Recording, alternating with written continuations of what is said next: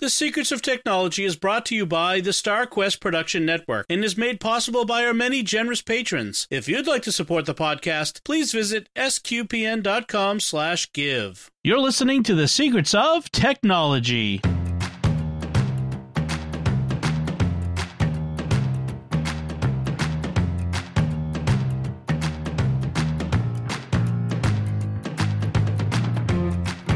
Hi, I'm Dom Bettinelli, and you're listening to The Secrets of Technology, where we discuss the technology news that's important to you from a uniquely Catholic point of view. And joining me today on the panel are Thomas Sinnerho. Hi, Thomas. Hey, Dom. How's it going? Very well, thanks. And Jack Barazini. Hi, Jack. How's it going? Very well, thanks. So we're going to start off with something a little different. We have a listener question. Listener John wrote into us, and he had an interesting conundrum that he thought we could help with. That he'd like to offer some, if we could offer some advice here. So John writes, tech issues are never fun, but with tech dependency at its pinnacle, yep, now is the worst time for things to break. I know, I have a broken iPhone in my house, not mine, but so John continues, my iPhone 7 Plus had its microphone fail out of the blue. After doing some basic troubleshooting, it seems to be a common problem with the audio chip, frequently called loop disease. Apple support was very unwilling to do anything other than offer a $350 replacement. They deny it being an issue and are being sued, and then he provides a link to an article about a class action lawsuit against Apple concerning iPhone 7 loop disease, what they call. So John has some questions. Number one, should Apple be liable for issues in a 3.5-year-old phone if it's a common cause for phone failure, or do I just have an out-of-warranty aging phone? A third-party repair shop said they never recommend used iPhone 7s, and have seen the problem many times. They offered to try to repair it for $150, but said the microsolder work isn't always a guarantee. What do you guys think? This is a tough one. Tech stuff is always kind of, hit or miss. I think that they should be responsible for this somehow, but really it's one of those things only if they knew about it, only if it's something that they knew was a mitigated risk that they were willing to take with the phones. And with their normal life expectancy, 3.5 years is a long time to have this phone. Yeah. So, that's definitely outside of the bounds of what they would consider acceptable. Right. I agree with you on that one. That is 3.5 years is a long time for a phone to be working, and then if something goes wrong. I mean, you'd like to think something you spent that much money on would last a long time, but right. Yeah. What do you think, Jack? I think this is the issue of the way technology is basically designed to last about 18 months and then it's obsolete. I would be frustrated if my phone died, but after 3.5 years, I wouldn't be surprised at all. Right. It's just kind of what happens. Yeah.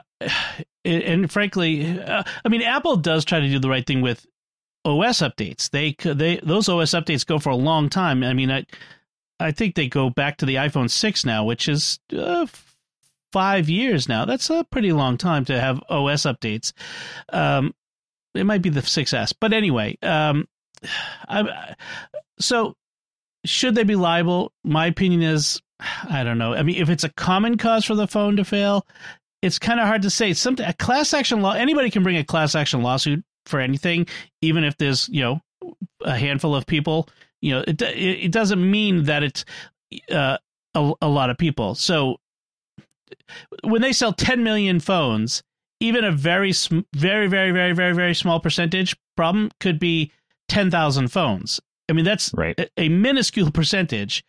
But, should Apple be liable if, I don't know, if 10,000 phones have a common problem? The other thing is I can't blame them for not wanting to repair it, because as the repair shop said, micro solder work is a bear. In fact, Apple doesn't even bother repairing these. They just replace them with refurbs, the ones that have been replaced for other reasons, not having to do with micro soldering.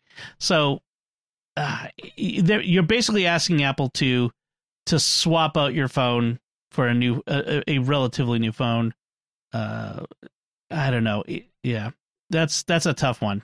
And there's definitely ways they can make their devices easier to repair, but that would come at the cost of size. Like if you make components more bulky and more modular, you can repair it easier, but then your phone's going to be a lot bigger. Right. Exactly. Right, exactly. And nobody wants the the boombox version of an iPhone where you carry it on your shoulder. So his next question is it ethical to trade it into Apple? I wouldn't try to sell it to someone, but Apple support actually suggested trading it in for $150 credit. Is that ethical to take that deal?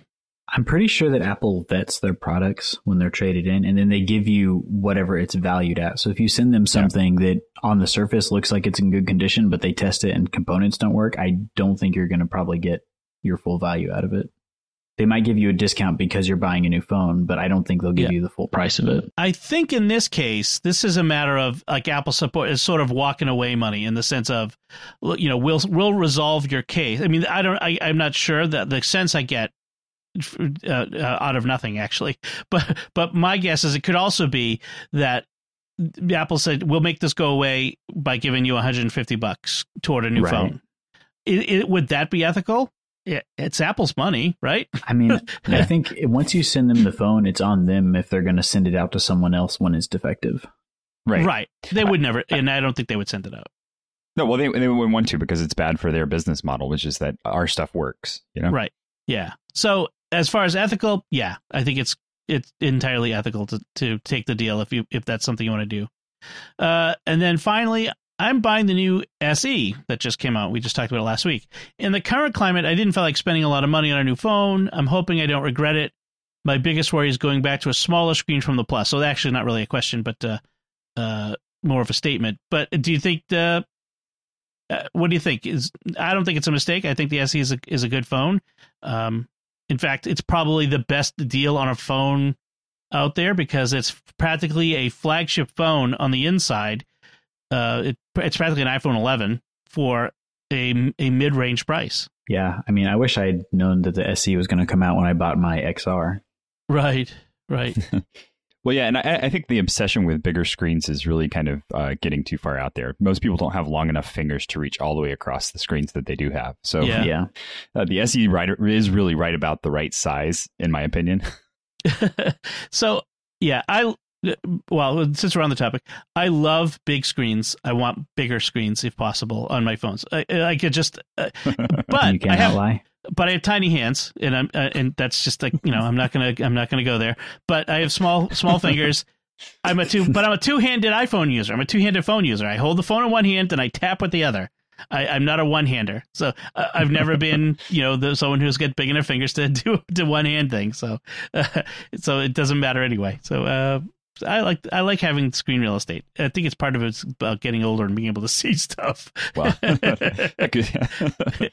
anyway, so John, I hope that answers your questions. I hope you enjoy your new phone. And I got to be honest, when I've had problems with my Apple Gear and I've taken them to the Apple Store. And this may be part of the difference. You're having to do this over the phone versus in person. But whenever I've taken my stuff to the Apple Store, I've always had a good experience. I've always walked away feeling that they treated me fairly. I didn't always get like a new gadget out of it. I've sometimes had to pay money, but I always understood that it was above board. My last thing was I had an iPad Pro that I got last year. And earlier this year, like right as all of this was happening, but before they closed the stores, thank goodness, it stopped charging when I plugged in the USB cable, USB-C cable. And so I brought it in, they looked at it, they tried the different cables, and it started actually charging. And I'm like, something was weird. And so we tried something else. I forget exactly all the steps. I talked about it in a previous episode. Anyway, they ended up giving me a new iPad, which entirely happy with, and it's been great ever since, and hopefully it will stay that way past the 6 months I got out of the last one.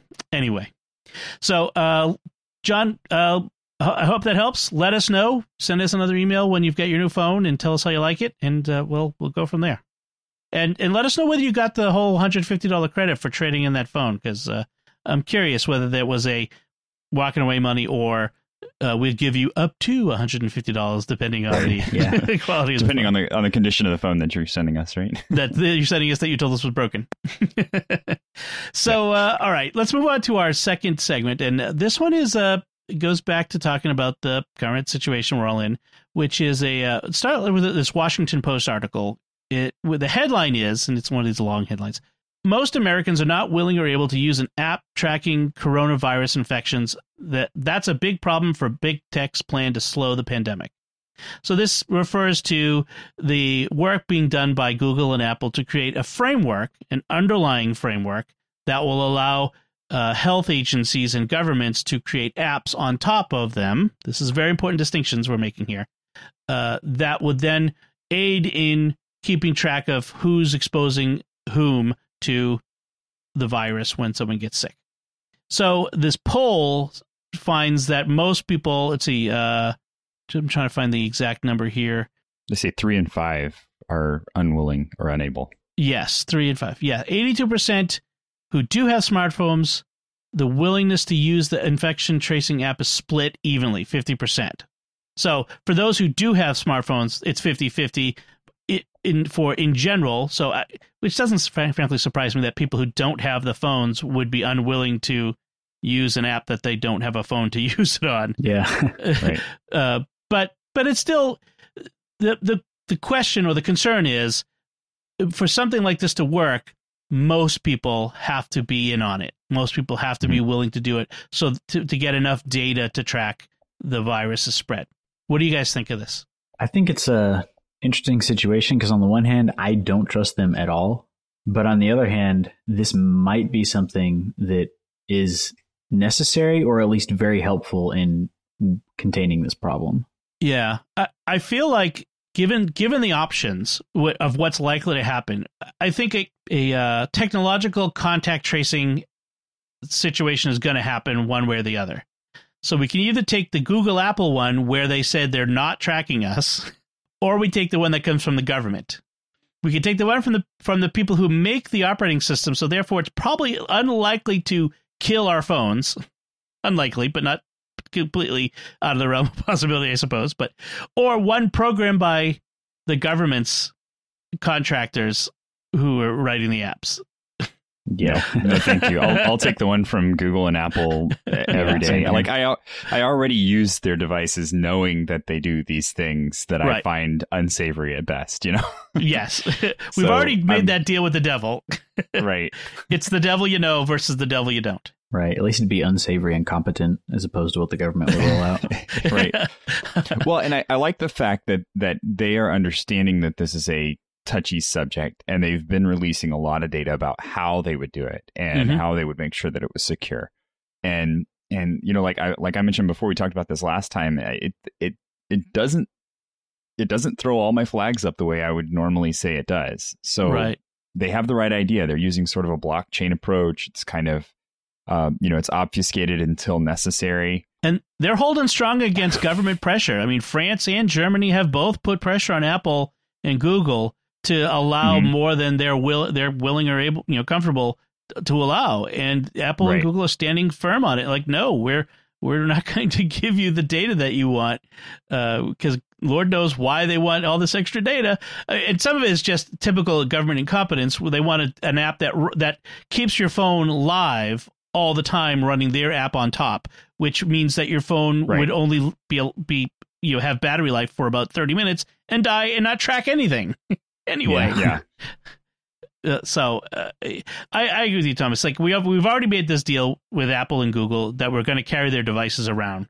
I don't want to make it's like I said, it's the devil you know versus the devil you don't know. But maybe no, actually, there's a devil you know on Apple and Google, and then the devil you really know, government. Yeah.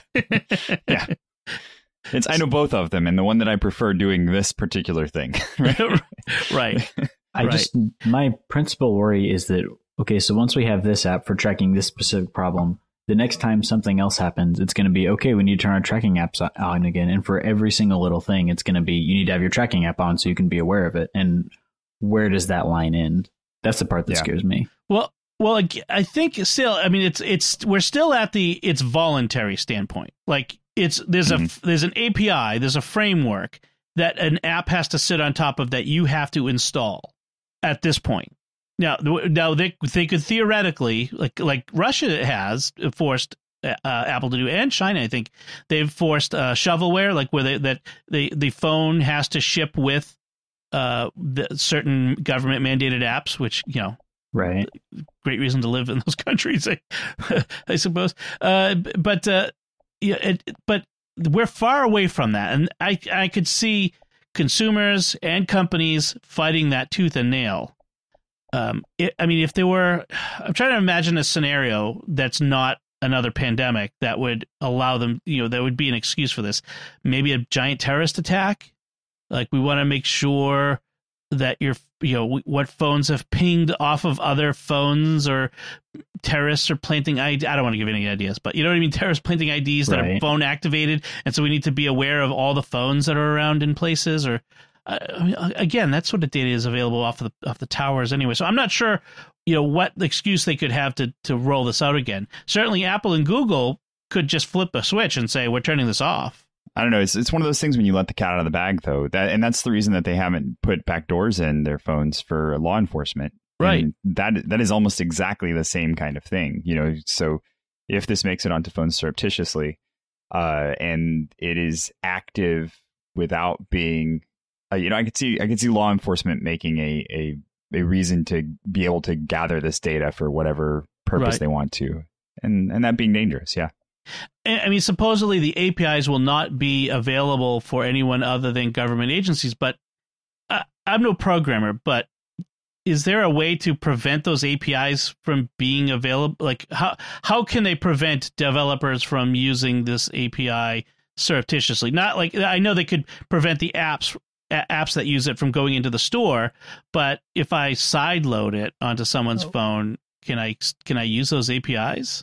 They could require encryption keys to unlock the API. Like, you have to have the key to open it. Otherwise, you're not going to get into it. They could do something like that. And I think that's probably the best way to handle that. But it's basically just the precedent that worries me. Right. Yeah. Well, and honestly, I don't know that it's another one of those where you end up with a tech gateway where it's I'm not sure that government agencies have enough tech savvy at their hands to be able to handle encryption keys properly like that. Yeah. I'm not so much worried about government agencies spying on me as I am them letting the tools to spy on me get out into the wild for, Russian hackers or whatever. Right. I keep picking on the Russians. Sorry. But you know what I mean? That's where a lot of my spam comes from. But so, that's the concern is, frankly, I'd feel a little bit better if the NSA or the FBI or the CIA had the keys. But do I feel confident that the guys over at the Department of Health and Human Services have really good cybersecurity practices? Right. I'm a little concerned about that. Yeah. I mean, the whole government and the contracting world is kind of going through that right now with all the CMMC stuff. It's basically everyone's security is horrible, and so you have to comply by these very, very strict controls. And on the one hand, as a systems administrator, it's really frustrating because it's a very, very specific. But on the other hand, it's kind of what you want happening if they're dealing with this amount of data. Right.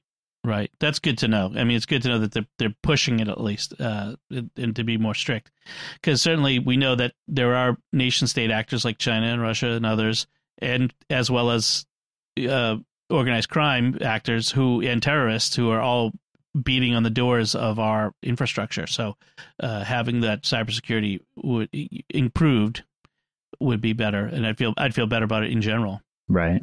Yeah. So in this vein, Apple is and Google have both released betas of their operating system with these exposure notification APIs, as they're calling them, in them, as well as a software development kit to certain developers, the ones most likely to be building these for government agencies.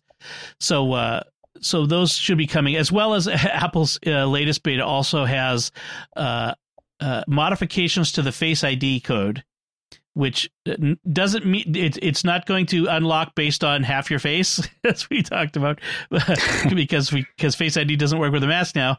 But it will default to type in your password faster, which is, it's kind of ironic. Actually, having an iPhone SE right now does seem like a better ID. I mean, a better idea because it has Touch ID. So yeah. Well, maybe next year they'll go back to having the, what was it, through the screen Touch ID that they've been talking about. That would be handy.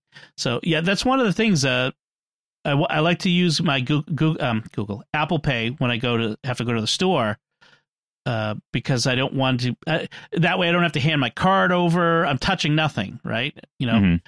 Except I can't unlock my phone. So that's where the Apple Watch comes in. I can do the double pump on the button and then tap to pay without having to do Face ID because it's already unlocked on my wrist. Maybe there's a way to do that in the other direction. Have your phone be unlocked if it's in proximity to your watch, which is on your arm. It'd be interesting to see. Apple has announced that their WWDC is coming this June. It's a total virtual conference. It'll be all online. So it'll be interesting to watch how they do that, but also what sorts of stuff related to this is going to be quickly coming down the line.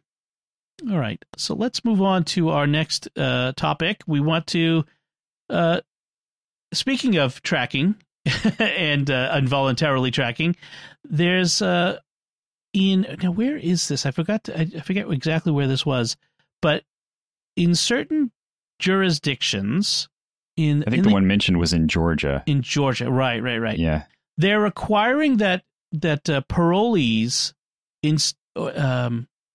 parolees put an app. They would need to have a smartphone, so that's a big thing right off the bat. You need to go buy a smartphone, and then you need to install this app on it, which will keep track of your location. So a lot of these people have to they have terms of release that require them to be home at certain hours, or sort of like they used to have the electronic monitoring bracelet, ankle bracelet. Well, this is now your phone, which is your new bracelet.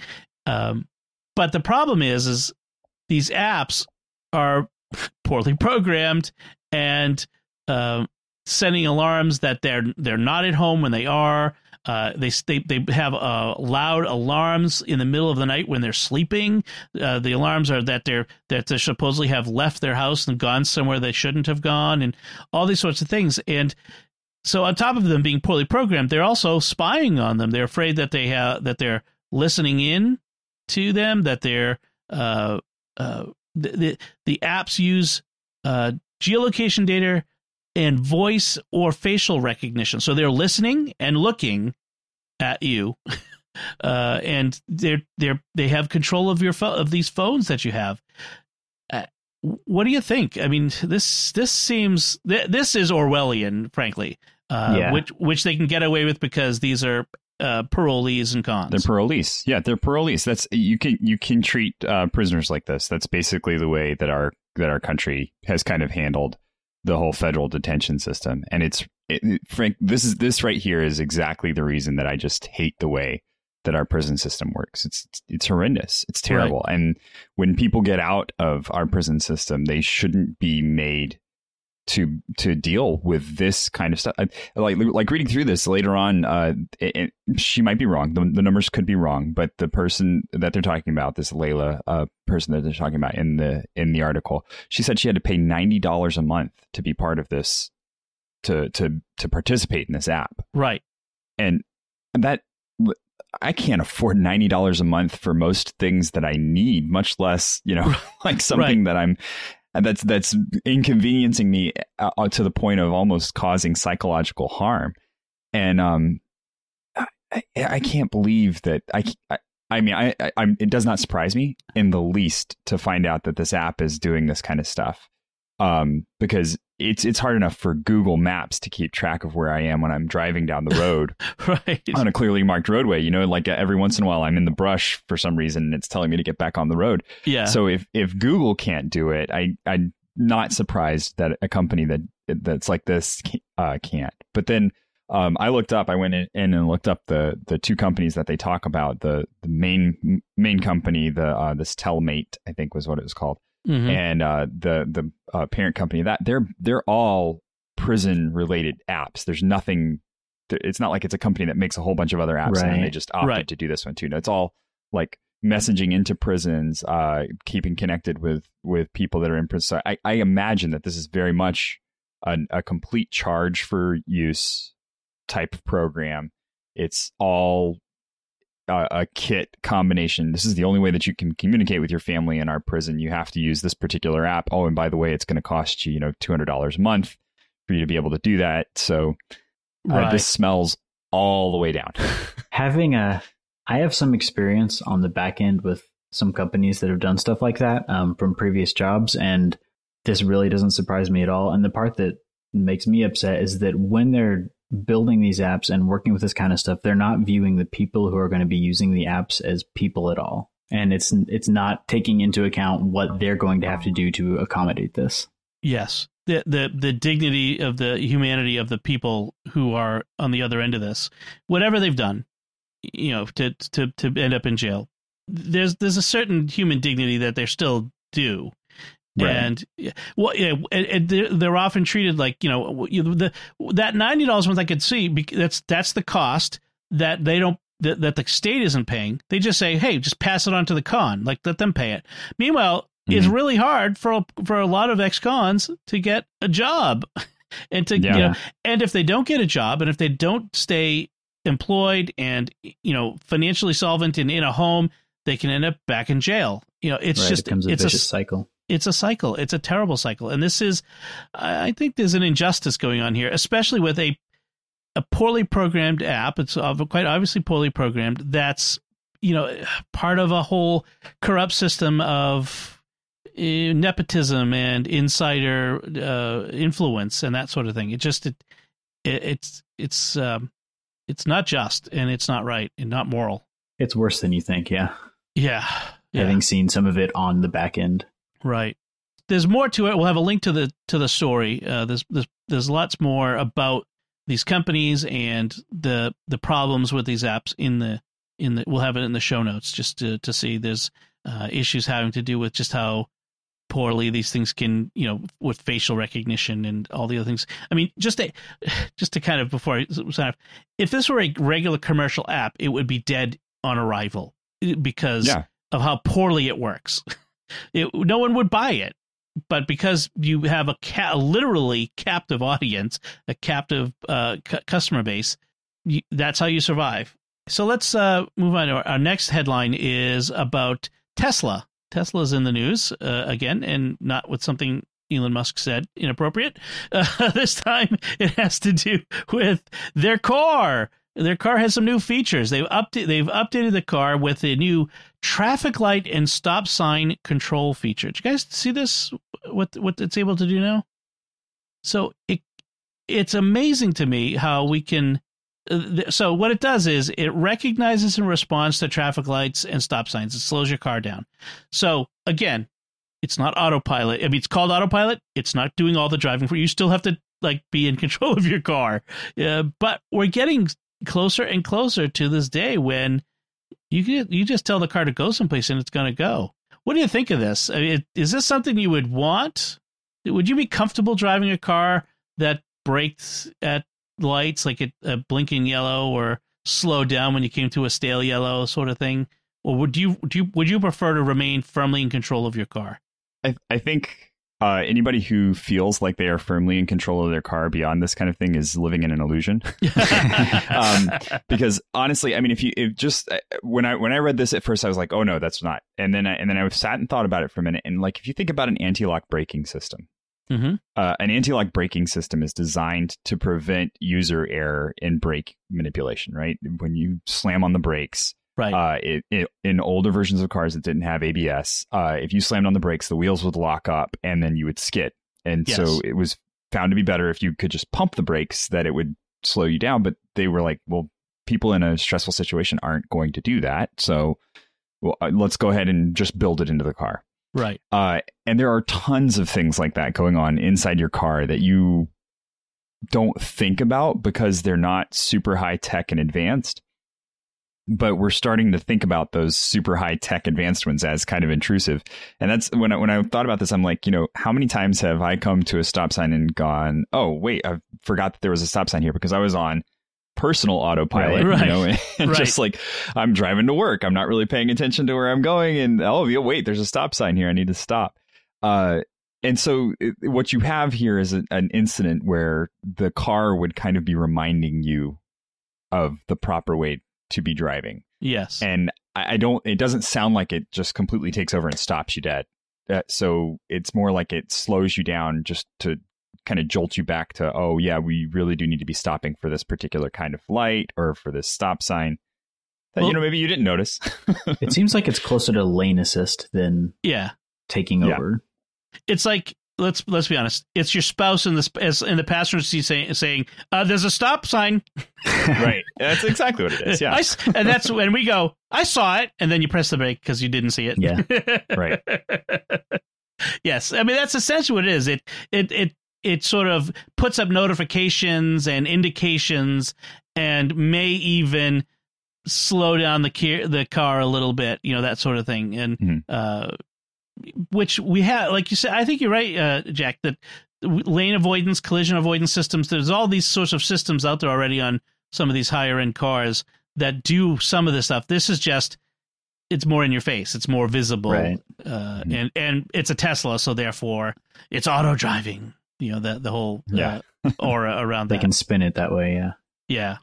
But I mean, it's good to see, frankly, it's anything that, so many driving accidents are due to people, zoning out when they shouldn't. I mean, that's I would love to see if someone has data on that. How many accidents are just people zoned out doing things that they knew they like, given a second to reflect. Oh yeah, duh, I know that there's a light there.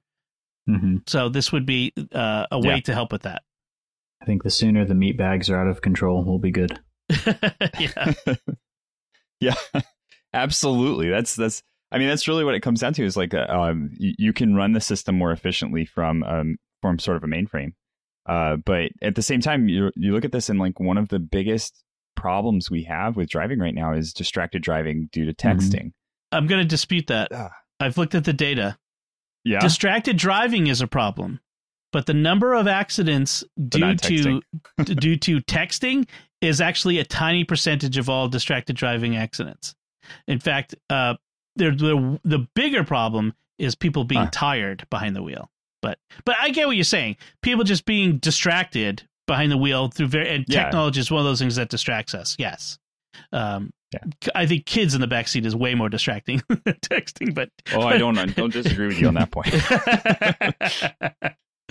But I get your point though. Yeah, that if we can remove the problems of people being distracted from people will be distracted. That's just going to happen. People are going to eat burgers. They're going to talk to people in the car. They're going to try to change the radio station. That's just the way it is. So if we can make distraction less dangerous through some automation, that would be good. I always go back to, what was the movie? Was the Arnold Schwarzenegger movie? Was it Eraser? The one where it starts out with him getting in his pickup truck with his buddy. They're going to work. And then the truck drives, and the seats kind of pull back and turn toward each other, and they just chat like while the car is doing all the work. I'm like, I want that. Yeah, that's where we need to get to, man.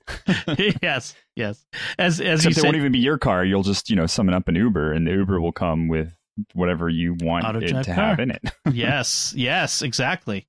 That would be a nice day not to have to own a car.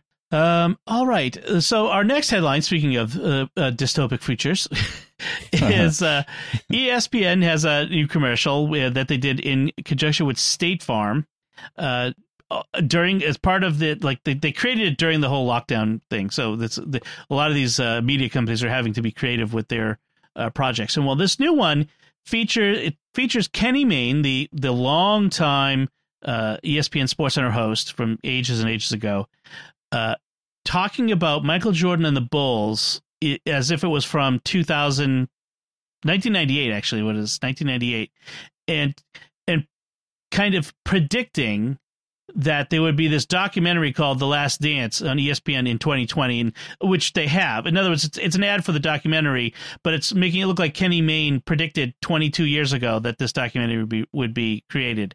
But what it is it's a deep fake.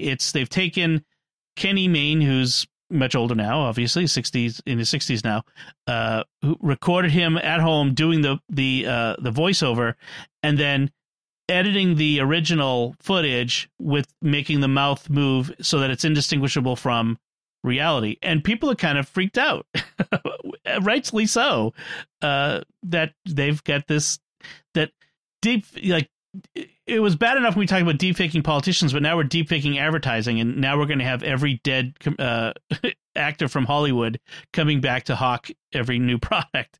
What do you guys think of this? Is this a terrible thing? Is it the end of civilization, or is it just in bad taste? I don't think it's the end of civilization, but I do definitely think it's in poor taste. Like, I don't like how, like, in Rogue One, they brought Peter Cushing back. I feel like if you're going to do something like that, recast the actor with someone who looks like him. Right. Because this way it's just kind of creepy, and it also eliminates opportunities for people in the future to get into that. Because eventually it's going to be, hey, let's bring Harrison Ford back in a new movie. Or, like, I think there's a movie coming out actually where James Dean is going to be the star of the movie. Mm-hmm. And things like that. It's like, it's not necessary. Was it that the Peter Cushing, the deep fake or the CGI wasn't perfect? If it were perfect, would it be just as bad? I just think it's weird. Yeah. Yeah. Okay. Yeah. Well, I think it's funny with that movie, especially because you have a recasting of Mon Mothma's character. Right. And they got another actress to play that part. So why did they do that one? And then you have the middle ground. Because no one remembered too. Mon Mothma, the original Mon Mothma actress. Exactly. But then you also have this middle ground too of Princess Leia, who they basically did the same thing with, but they had, Carrie Fisher. Well, they took lines from the original, I think, to just kind of splice that one together. Right. But Carrie Fisher was still alive and able to contribute to it if she needed to. So I was fine with it when they did it in, I can't remember the Avengers movies where they had Robert Downey Jr., but he was de-aged. I was okay with that because he's actually in that movie. But I don't like them bringing back dead people or people who are not actually in the movie, because then you're not actually watching a performance at that point. You're watching a computer algorithm. Right. Yes, that is true. I mean, like with Carrie Fisher in Rise of Skywalker, those were actual. They didn't deep fake her. These were scenes shot for the prior movies that they just repurposed, which is why the dialogue seems so stilted at times. Yeah. but that was an actual performance by an actual person. I kind of agree. I don't like this idea of I mean, in this case, it's Kenny Mayne. He's doing the actual performance. So it's not another actor doing it, but it's still, I don't know, it rides the line of I just don't get it. Like, what's the point? Yeah, well, it's an ESPN commercial, so it's not always Fair a good enough. Point. But it seems deceptive, and that bothers me, because nowhere in it does it come right out and say, we didn't really do this in 1998. This is a joke. Right. I mean, you're supposed to kind of get from it because it is an ESPN Sports Center ad, and therefore, if you know anything about ESPN Sports Center ads, they're always kind of an in-joke. But I don't know. It doesn't sit right with me that it feels deceptive. And the next one be more deceptive? And it's not ESPN Sports Center. It's for some car ad, and it's like, well, obviously it's not really Frank Sinatra, but it just seems wrong. Yeah. John Wayne's going to start selling stuff to you, man. It's going to happen. I do wonder. I haven't actually looked into this, but I wonder if actors have started putting clauses in their contracts now where you cannot use them after they're dead. Actually, I think it's probably the reverse. I think they're putting it in. They're putting it in their contract so that when people want to use them after they're dead, that the money goes to their estate and to their heirs. Right. I think that's. In fact, there's a lot of actors. It's that's not a secret. It's well known, frankly. It's just not publicly known a lot, I guess, that a lot of actors are going into these 3D scanning locations in Hollywood and getting 3D scanned now, and then and they're using those scans to go into the movies they're making and digitally editing them to look much better than they are in real life. There was a fantastic article about this that came out in October, and I'll try and link it to. Yes. It was about holograms in Whitney Houston and using Whitney Houston's likeness in concerts, and it's all hologram. It's watching her on stage. For people who never got to go to a Whitney Houston concert, they can now, because they can go to this hologram shot version of a Whitney Houston concert. I know, but people are eating it up. I don't know. Remember the thing that was 5 years ago or something like that was like a 2-pack hologram or something? Yeah, I think they brought him back. Yeah. it was really primitive at the time, but we're getting the point. We're getting a holodeck level of things where they don't have substance, but you can recreate a person and potentially have them do things that they wouldn't have done in real life too, which is a whole nother moral and ethical question. Right. I don't want my grandkids deciding what I'm going to be doing, 30 years after my death, like what's appropriate for me to be doing in a commercial. You know what I mean? Like I could have idiots for grandkids for all I know, so yeah, I mean, Jack, actually, your point is a good one. Actors hopefully are putting clauses in, like you could do this for maybe 10 years after I'm dead, but then no more, or only during the lifetime of this person, or not at all. I mean, I think they got to think about it. It's a bit scary. Yeah, there was an article I read on this subject. There was an article I read a few years ago now. It's got to be a few years, about how in Hollywood there are these digital effects houses that specialize. They come in on certain on movies. All they do is they make particular actors, A-list actors, usually older ones, look better on screen, and that's all they do is they digitally edit their appearance on screen, and they get big money for it. And it's an open secret because it's a little embarrassing for these actors, but we might even get to the point where actors just sell their likeness and then they have a body double on set for them most of the time. Yeah, I mean, actually that's happening for certain things. What was it?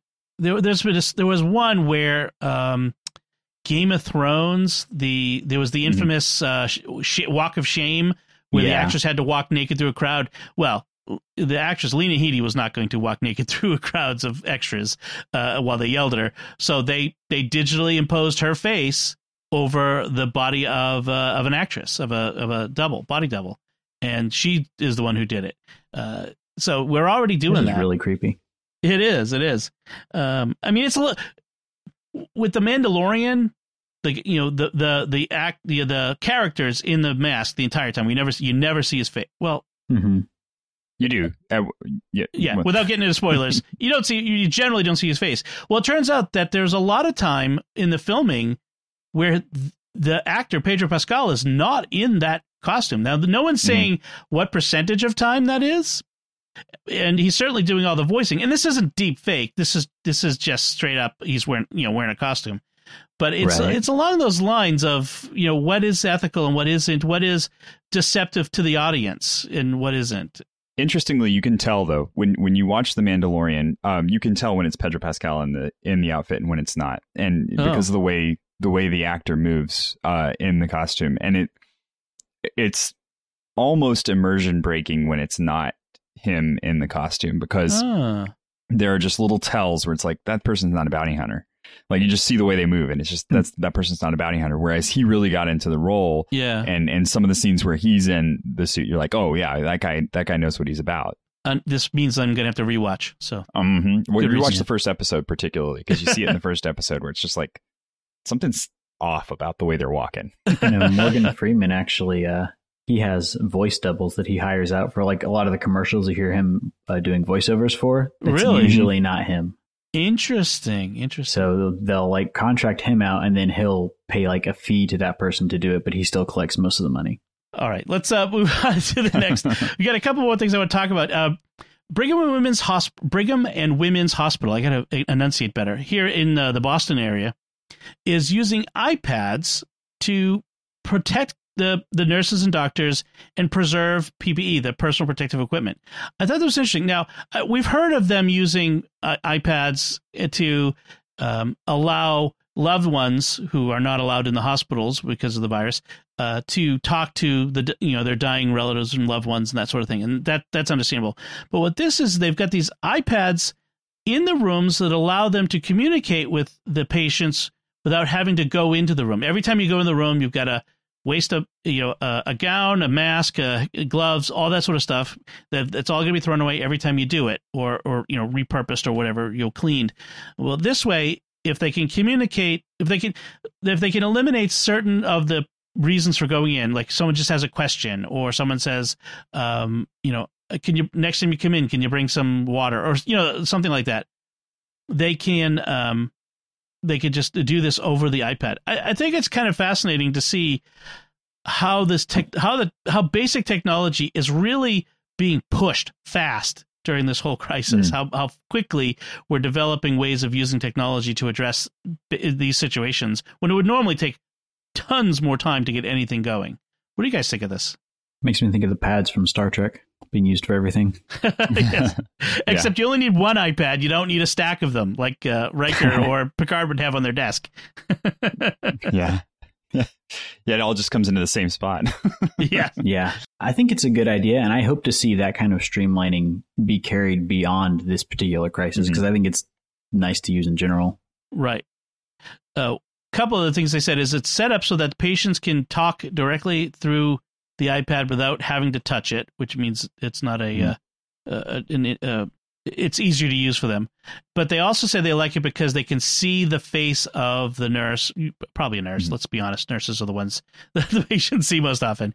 They see the face of the nurse and not just, a disembodied voice. So that's really nice too. So I like that idea. I do worry more with this, the more we're learning about this virus and the way it's being handled, about the modern day leprosy situation that we've run into, where we're so disconnected from each other. And I feel like we're going to have to really come to terms with some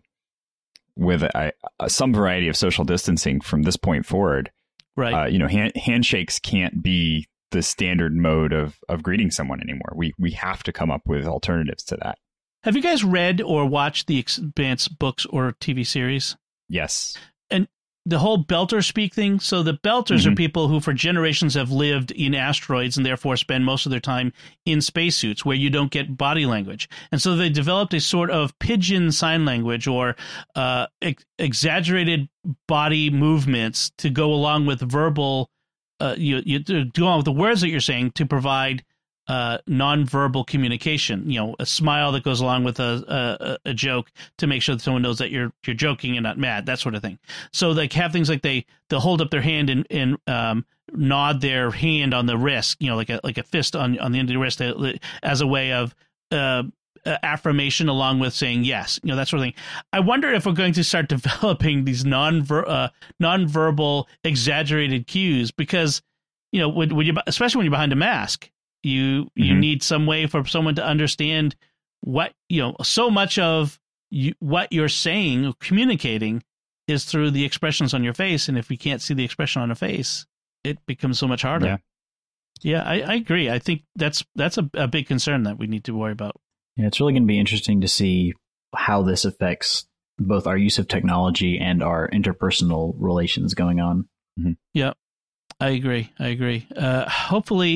Hopefully it will push things like virtual meetings technology way beyond where it is today, because as great as being able to Skype or Zoom or Google Meet or whatever with people, when I've done Zooms with groups, it's just so hard. It's so much harder and like mentally and emotionally draining to try to get through a meeting on one of these as opposed to being in person. I never thought I'd belong for an in-person conference room meeting. I still don't, but never mind.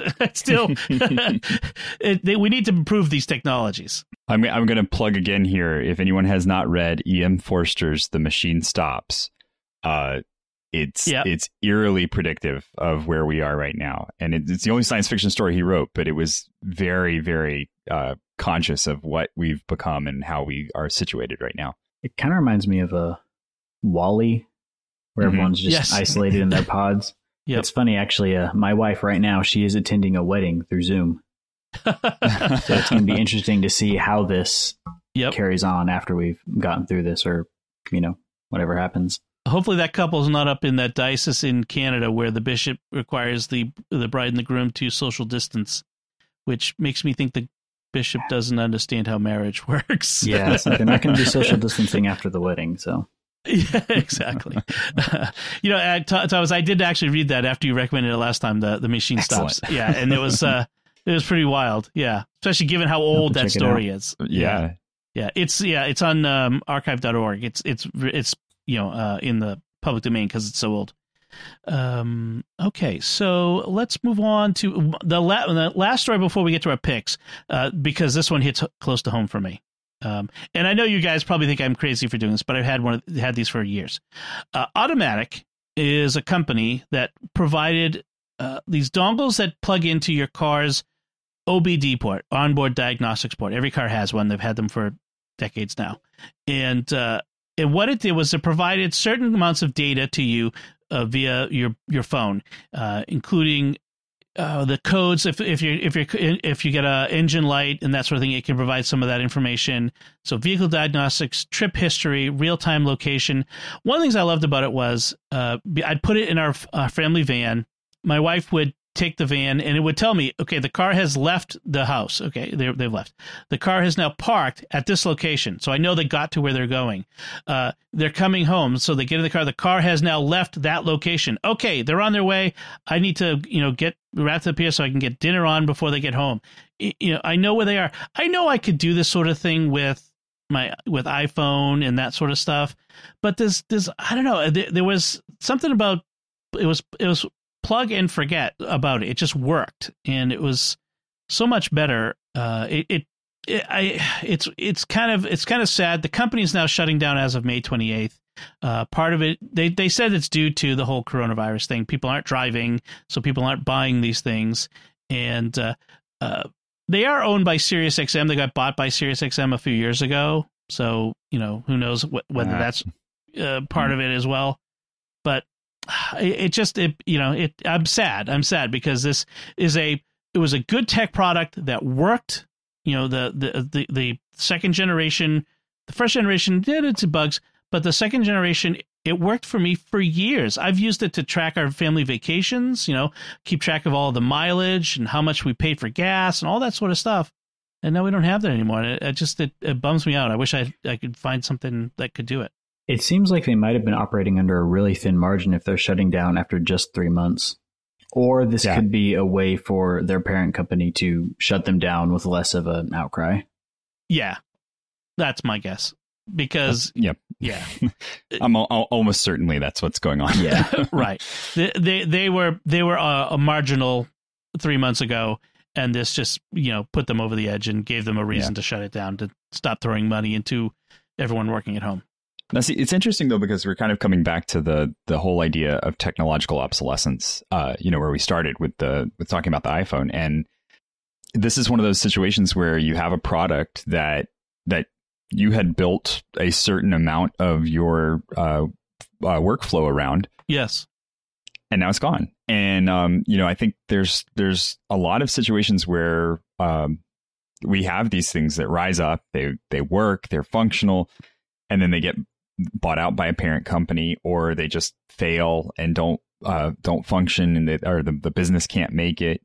And we're starting to encounter ways in our lives that technology is almost outpacing us, where it can become really big, a really important part of our personal lives, and then we don't have control over whether or not it continues existing because the company runs it and manages it, and so much of that. So it's really interesting to think about, where that's taking us as a society. As we become more reliant on technology, we also are becoming more reliant on the existence of the company that backs that technology as well. Right. Did this thing communicate over cellular, or how does it communicate? It communicates, so the first one communicated via Bluetooth, so you had to have your phone nearby and had to have the Bluetooth connection. Okay. The second, and in fact, they both communicated Bluetooth. The second one had a built-in GPS, so it could keep track of where it was without using the phone's GPS. Right. But yes, so it communicated via Bluetooth. It would be interesting if, and I know this would never happen because companies don't usually do this, but if they're going to be shutting down, the devices are still going to be working. Why can't they just open up the API and you can develop an open source app for it? Literally, something I was just going to mention, which is, and we've seen that with other things. But Thomas, that's actually kind of related to the point I was going to bounce off of what you said too, which is, technology. It's not just that technology is advancing fast. It's the way that technology works now is, in the past, if I had a fridge and the company that made the fridge went out of business, my fridge would keep working because it stands there. But now so much of our technology depends on the cloud, depends on a server somewhere else, that if that server stops, this perfectly useful device that's still sitting here in front of me and still has a long potential life is no longer any, it's a hunk of junk, because I can't run that, because as Jack mentioned, that the APIs are private and they have not released the code, so we can't open source it. Right. Well, and I think too, like with the fridge example, somebody can figure out how to fix the fridge. You can call a maintenance tech in, and most fridges work the same way.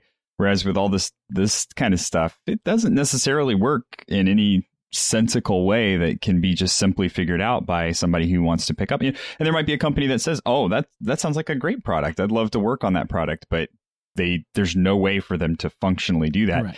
And there's no incentive for SiriusXM to work with any company to do that if they really want to, just kind of let this thing go and die. And, they got their bankroll out of it and they're moving on.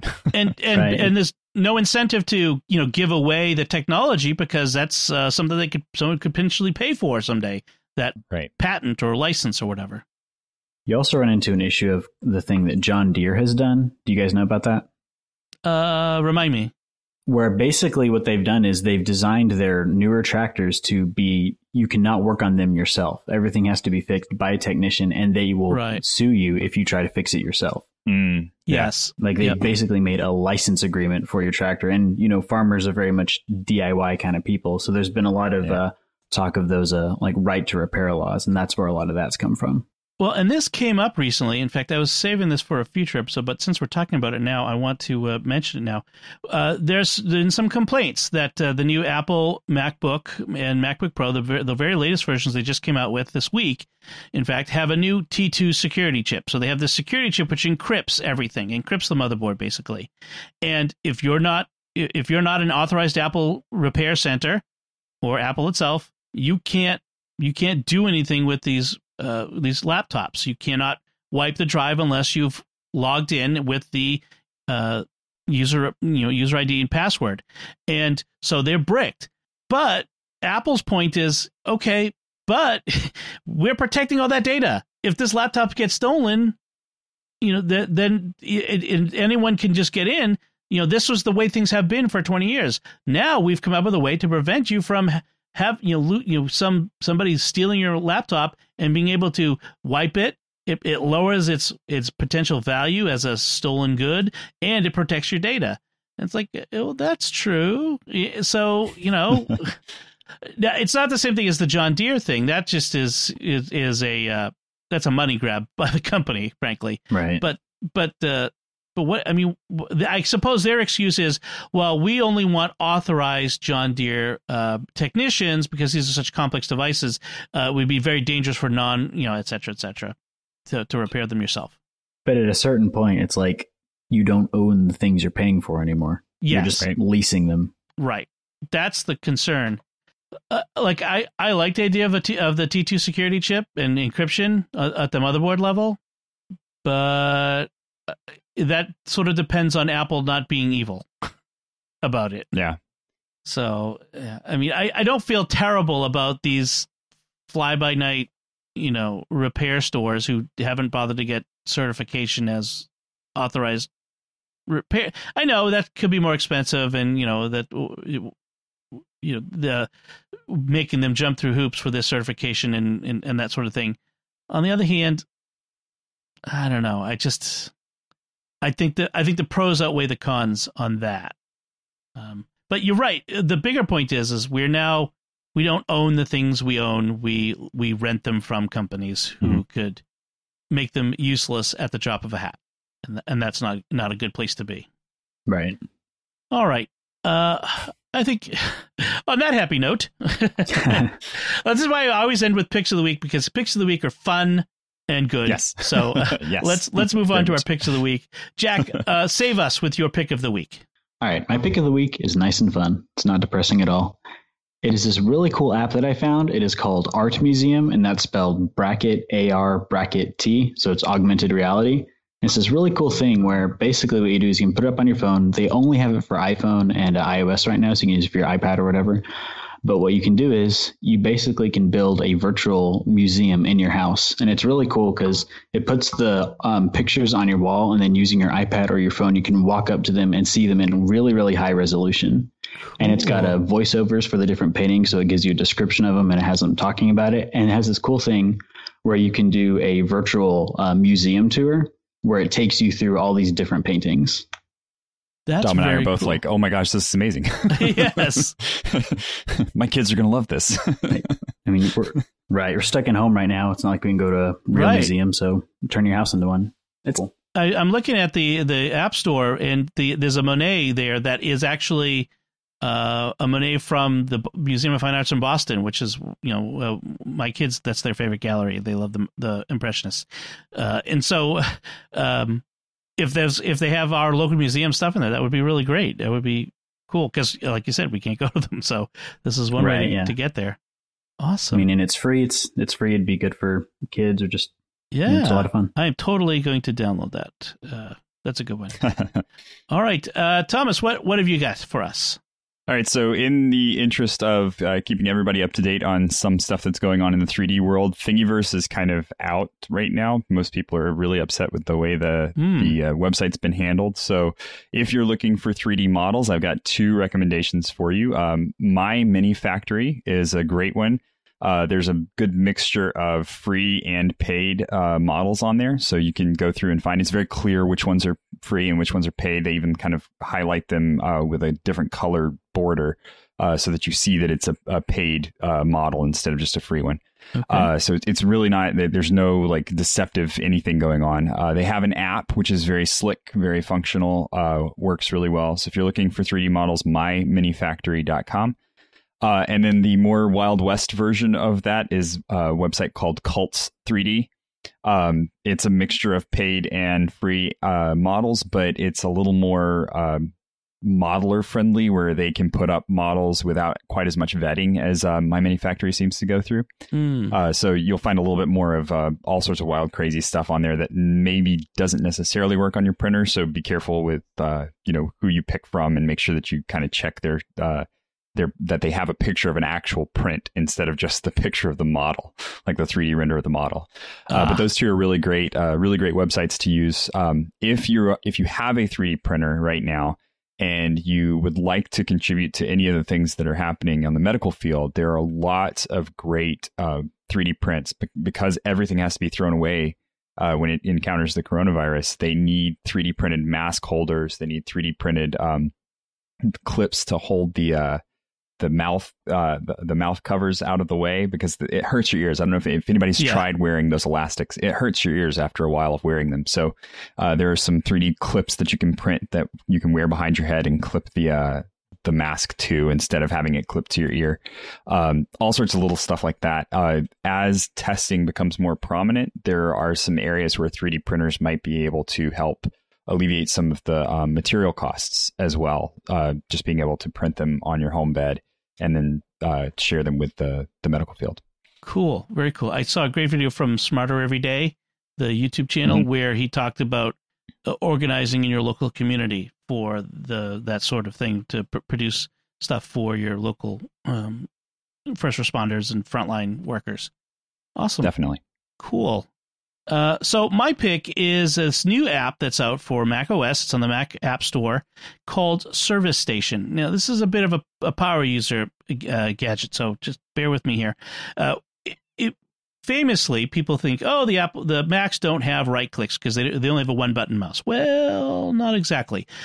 You can get it. You can get a mouse with multi-buttons, or you can also, if you hold down the Control key on your keyboard while clicking with your mouse or trackpad, it works the same way. It pops up a contextual menu.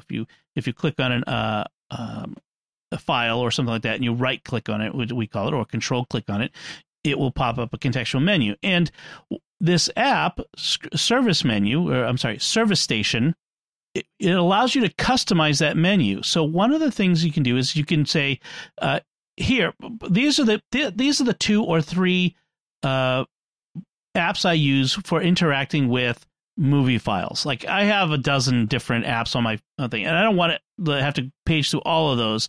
When I right click on this movie file, I always want to open up QuickTime Player. So make QuickTime Player right there, right under where I click. So that's good.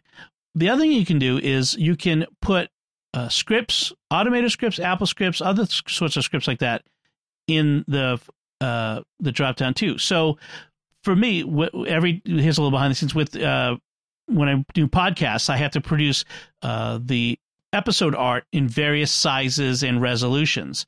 And I've got a series of scripts that I run to produce them. And it used to be like, all right, right click, go down to this, the quick actions menu, page over. I paged over to the sub menu and it went away again. I have to go back and that sort of thing. This way, now I right click on the file and the scripts are right there, right under my thing. So it's a simple thing, but it's powerful when you kind of dig into it. And it's a nice little app. And it's a paid app. It's a little pricey for what it does. It's $15. I mean, I'm all for programmers getting paid what they're worth and paid so that the thing can stay in operation. That they can support the app. So it was worth it enough for me to get it. So you can check it out. You can download it. It's a free trial. See if it's something you might use. If you ever find yourself wanting to do this sort of thing, this is a nice power user app for you. Service Station.